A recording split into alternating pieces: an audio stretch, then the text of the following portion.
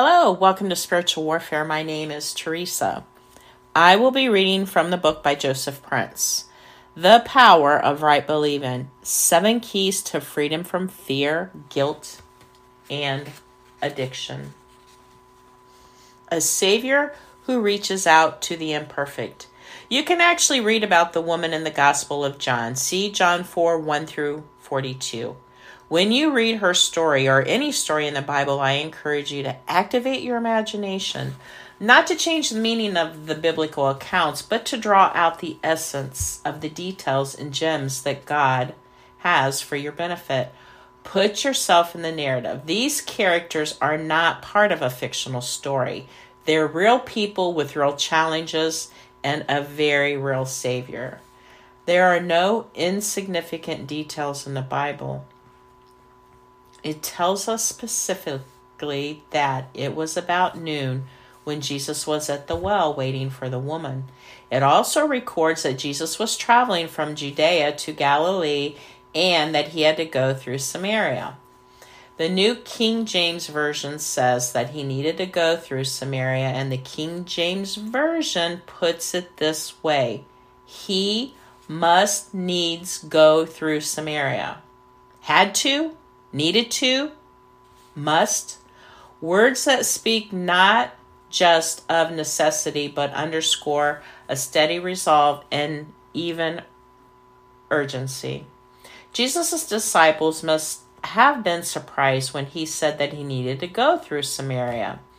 They had never taken that route before to Galilee. It was custom of the Jews of that day to avoid any contact with the Samaritans who had perceived to be spiritually inferior. Jesus' disciples didn't know that he had deliberately scheduled a divine appointment with the woman at the well. We know from the account found in John chapter 4 that this ostracized, lonely woman had a life-transforming conversation with Jesus at the well. But make no mistake, it wasn't she who sought out Jesus to talk to him. It was the Savior who pursued the one whom others shunned. Do you know that he is still doing that today? Do you have a past that you're ashamed of?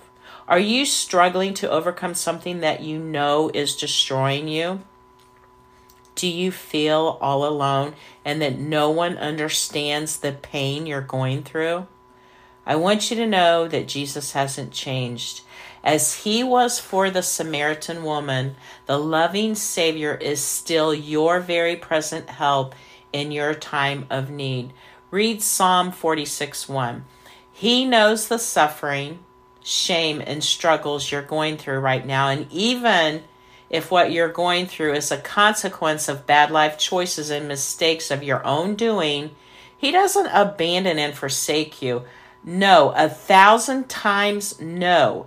He goes out of his way, just like he did for this woman in Samaria, to have a personal appointment with you to restore and rescue you. And believe you me, I can definitely say that's what he did to me. I walked down a bad road for many, many years, and he forgave me and got me back on track. The fact that you're reading this right now is a confirmation that Jesus is reaching out to you with his love, grace, and forgiveness. My friend, this is who Jesus is. Jesus is reaching out to you with his love, grace, and forgiveness. See you tomorrow.